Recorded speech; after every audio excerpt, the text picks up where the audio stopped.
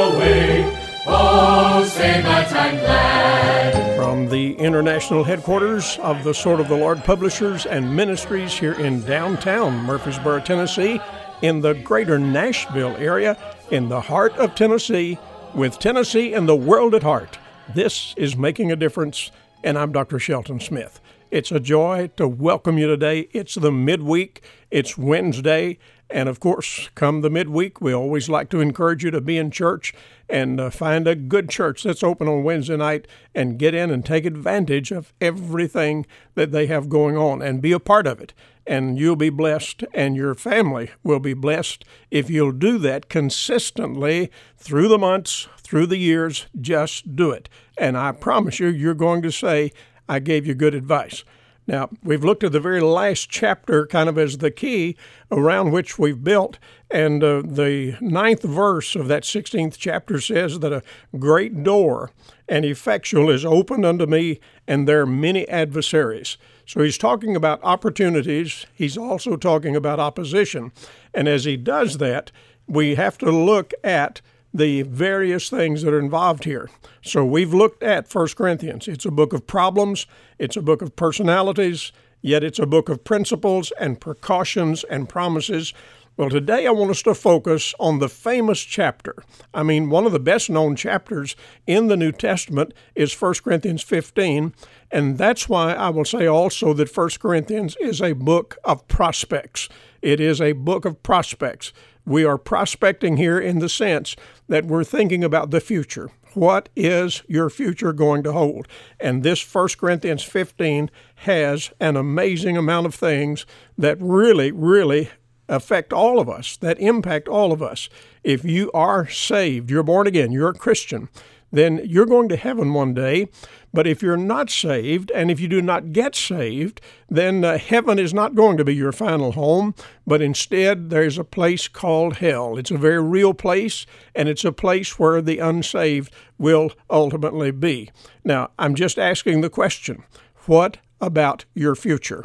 Where are you headed? And what are you going to do if I lay this all out for you so that you can see it clearly? We're talking about what our prospects are for the future. Well, if you look at verse 11 and following, it tells us some of the dynamics in regard to the resurrection of the Lord Jesus. This chapter is famously known as the resurrection chapter. And here's what it tells us about the necessity for Christ's resurrection, as it will also impact our own resurrection ultimately. Verse 12 says, Now if Christ be preached that he rose from the dead, how some say among you there is no resurrection of the dead? But if there be no resurrection of the dead, then Christ is not risen. And if Christ be not risen, then is our preaching vain, and your faith is also vain. Yea, and we are found false witnesses of God, because we have testified of God that he raised up Christ, whom he raised not up, if so be that the dead rise not. For if the dead rise not, then is Christ not raised. And if Christ be not raised, your faith is vain, ye are yet in your sins. Then they also which are fallen asleep, talking about people that have died, in Christ are perished. So folks, what this tells us, the dynamics involved here, the necessity of the resurrection of Christ. Whenever we look at it historically, we know it's a fact in the realms of history. And at the same time, we have to understand that that was one of God's appointed times that really impacts every single one of us. And our future is at stake based on the resurrection. In fact, if you look carefully at verses 12 through 19, you'll see here that the word if is used 7 different times.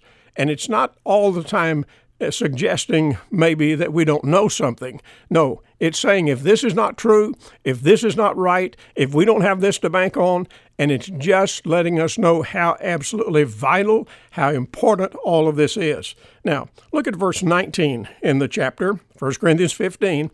Verse 19 says, If in this life only we have hope in Christ, we are of all men most miserable. Now, that simply tells me that whenever you live and live your life will not be done just because your body dies. Your body will someday collapse in death. That is an inevitable thing. The only thing that could spare you from that would be if the Lord Jesus were to come back again before you die. Now, we'll talk about that in a minute too, but let me just say to you that the importance of us understanding that it's more than just this life. You're not going to be done when death comes. There is life after death. You will be alive the morning after that your body is dead. And that is just simply the facts of the matter. Now, here's the deal. This house that we live in, called the human body, and it is just the house we live in, one of these days that house will be wore out, and we will, instead of having that house to live in, we'll move on out into eternity.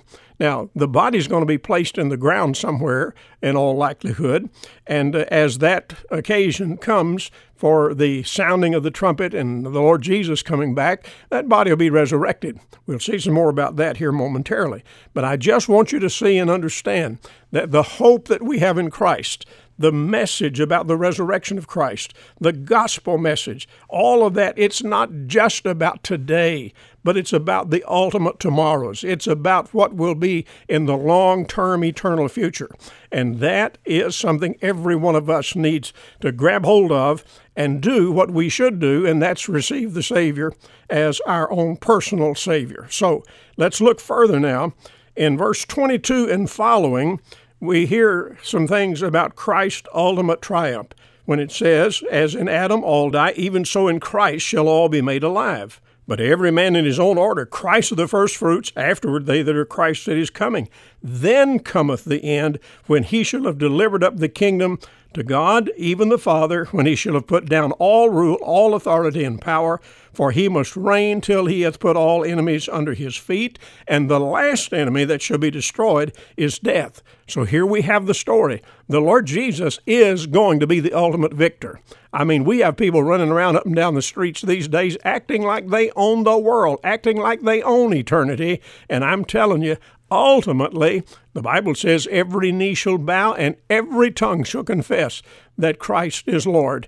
And that's the fact of the matter. But some of those who are going to bow the knee, they're going to do it way, way too late.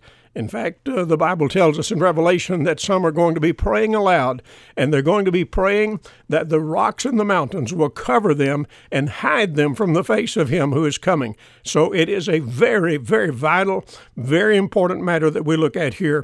Christ will ultimately triumph over sin, over everything that is wrong. He'll triumph over every act of Satan and over Satan himself, and he actually is going to be the ultimate victor. Now, we come down further to verse number 49, and we begin to see some other things here. We're talking about the prospect for the future. What is ultimately going to take place? Verse 49 says, as we have borne the image of the earthly, so also we shall bear the image of the heavenly. Now, the image of the earthly, it's just talking about the fact that we live in this human body. This human body has all kinds of vulnerabilities.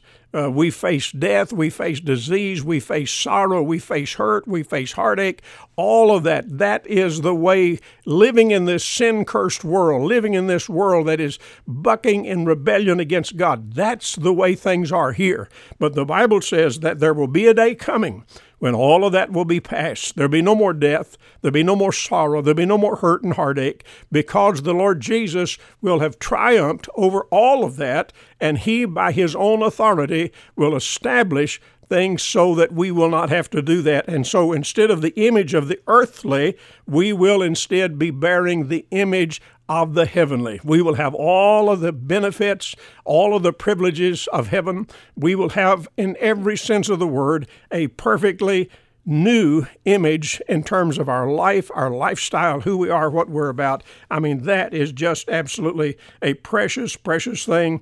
And he goes on to say, verse 50 and 51, I say, brethren, flesh and blood cannot inherit the kingdom of God, neither corruption inherit incorruption.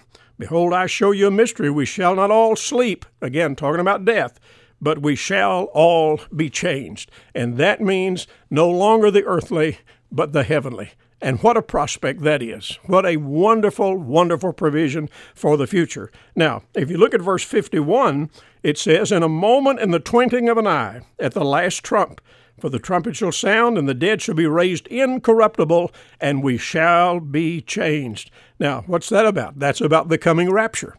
Well, I hear people once in a while say they don't even believe in the rapture. Well, they need to read their Bible because it really lays it out pretty clearly, and there's no reason in the world why we should not be looking with great anticipation to the coming of the Lord Jesus. This passage goes on to say, at that time, at that moment, this corruptible, talking about our human body, will put on incorruption, and this mortal will put on immortality.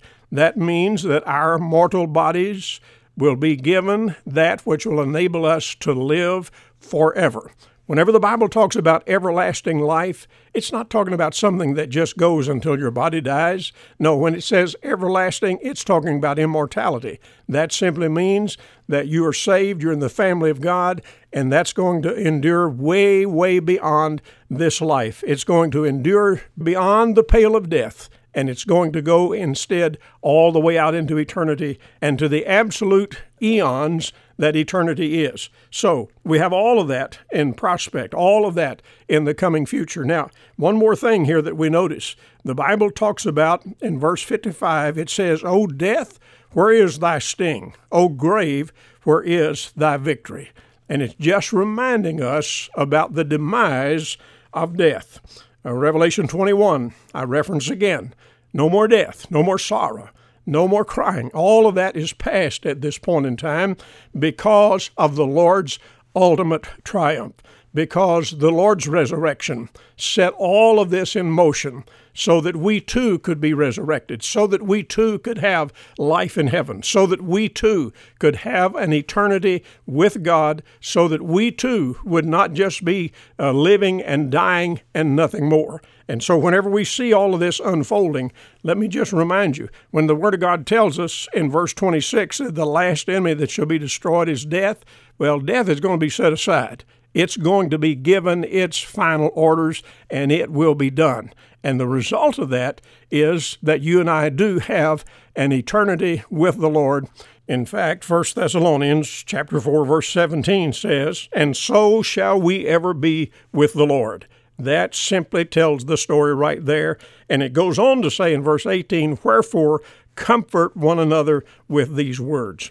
So, what are our prospects? Well, this great chapter tells us something about the future and what we may anticipate simply because of the fact of the resurrection of Christ and the promise of our own resurrection whenever the trumpet sounds. And you know, 1 Thessalonians 4 lays it out. The Lord himself shall come, the dead in Christ will rise first, and then those that are alive on the earth will be caught up right immediately behind them. And that is the story of the coming rapture. And it's something we all ought to anticipate, we ought to be excited about. And if you're saved, you can be excited about that. If not, you need to come to the Lord and trust Him and receive Him for salvation.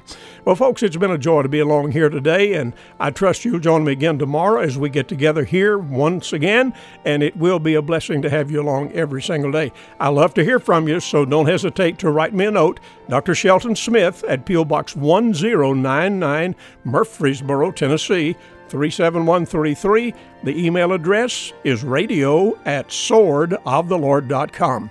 Well, listen, we'll be back here again tomorrow, so please plan to join us. Until then, God bless you. Have a good rest of the day, and goodbye for now.